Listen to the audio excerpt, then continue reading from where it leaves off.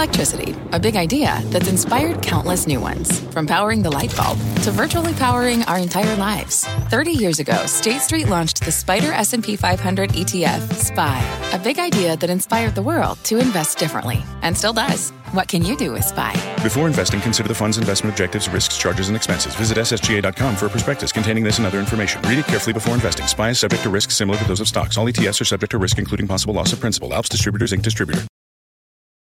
Tech heavyweights Alphabet and Microsoft reporting second quarter earnings after the close, and the first to show investors whether the hype around AI is actually justified. That's the focus of today's Tech Check with Deirdre Bosa. Dee? Frank, we know the bull case for mega cap tech, and really we've seen it play out all year. There's the pristine balance sheets, wide moats, generative AI, of course. That's come along with ever higher valuations, greater concentration in a handful of names.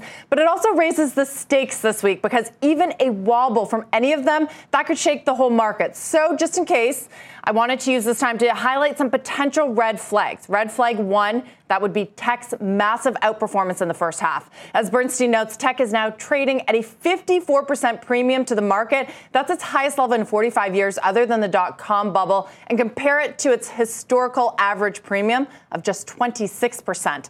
It's not like the fundamentals either have boosted valuations this year. 5 of the 6 largest mega caps have had negative earnings revisions for 2023 over the last year. And all of tech's relative outperformance this year, it has come from multiple expansions. So in other words, the stock price is going up faster than the fundamentals. Red flag 2, the generative AI hype cycle. Investors have moved into this show me the money era. So tech may have to justify this rally with actual, tangible, AI-driven revenue and earnings. There is always the chance we get another NVIDIA, which delivered exactly that, but it's unlikely. Even Microsoft, which got investors excited about that $30 a month AI subscription, it'll have to sell those subscriptions against a slower macro backdrop where companies are trying to cap their IT spending. That leads us to the third red flag, and that is cloud outlook and CapEx.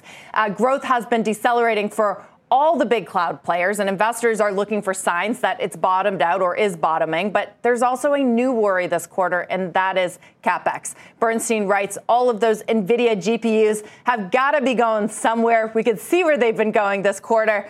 Guys, I'm wondering what your previous guests would think about this segment. What a Debbie Downer. But we got to tell folks about the red flags. We would call you out for being too negative. But I think your point is well taken. The setup has been very bullish, so the expectations are high. The analysts are still upgrading these names. I mean, Meta got an upgrade yesterday ahead of results. So I wonder, you said NVIDIA beat already high expectations. Microsoft continues to surprise us, including this announcement this week on charging for AI. So it does feel like there still could be upside depending on how these businesses are thinking about monetizing this trend.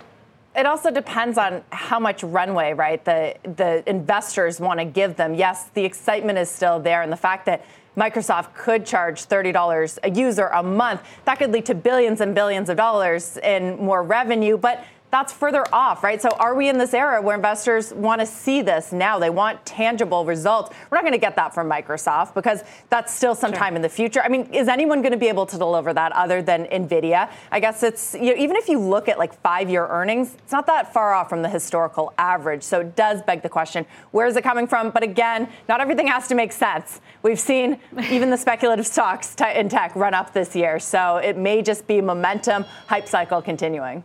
Yeah, I think also the question on how much the cloud or IT spending environment is slowing to the macro concerns, too. It's kind of been hard to figure out.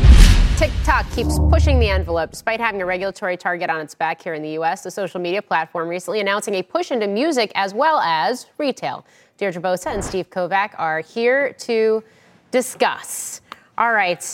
Deirdre, lay this out for us, given the fact that this is, I think, yet one more example of an internet company, of a social media company becoming a all-in-one, one-stop shop.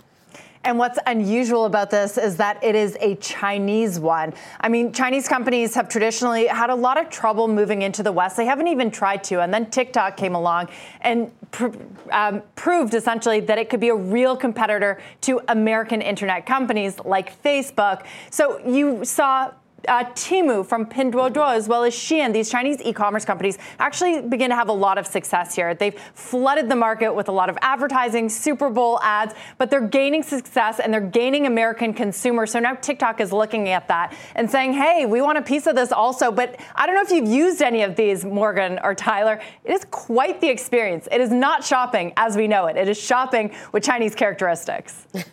Steve Kovac, you're laughing at that. I also think it's interesting we're getting this news 24 hours or I guess 48 hours after the rebrand of Twitter into X. You took the words right out of my mouth. So we've been talking about X as the super app, or at least Elon Musk has. Well, that's kind of what TikTok is doing, not just this... They're trying to do, not just this e-commerce thing, but just last week they added a new way to post with just text. We know TikTok, of course, as a video app. And then they're also getting into music streaming, taking on Spotify and Apple Music. And that's an interesting move here, too. They're doing it only in Brazil and Indonesia now. But look, TikTok actually got its start as a different app called Musical.ly, where people would kind of do these funny lip sync videos with music. It's become a huge music discovery platform along with YouTube and Spotify. And so there are tons of other streamers trying to take on YouTube, or Spotify and Apple Music, rather, the two market leaders. But this one actually could have a chance just because of that dedicated TikTok user base if they ever do bring it here to the United States and expand more.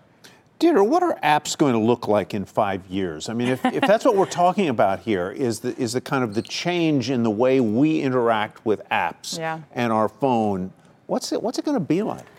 You know, that is a difficult question because we have this big generative AI shift. So who even knows if we're using our phones, looking at apps, going on the internet? That could all change.